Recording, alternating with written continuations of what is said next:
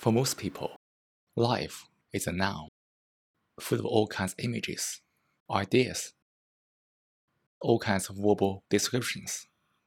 Such a life is living in thoughts, living by images, by the reactions to the images. The emotions come from the reactions to the words, to the thoughts, to the images.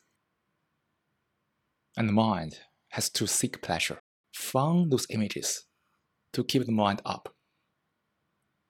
That's most people's life. Because the life is verbal. All the things is verbal. This is because the mind is verbal for most people.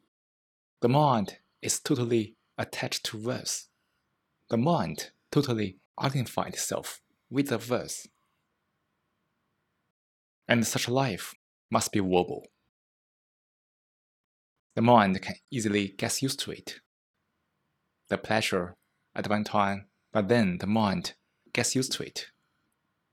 The mind feels bored, and the mind craves for more pleasure.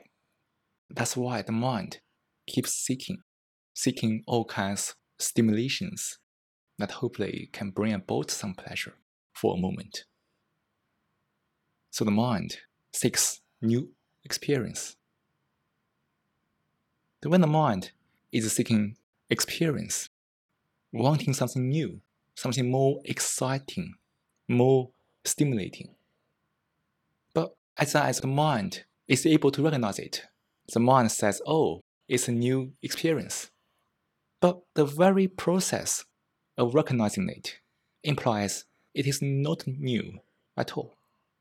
It must be known, or else the mind cannot recognize it.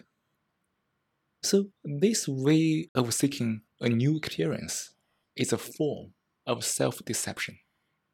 The mind wants to seek some new ideas, new thoughts, new concept, from which the mind can seek pleasure and get rid of the boredom or escape the fear.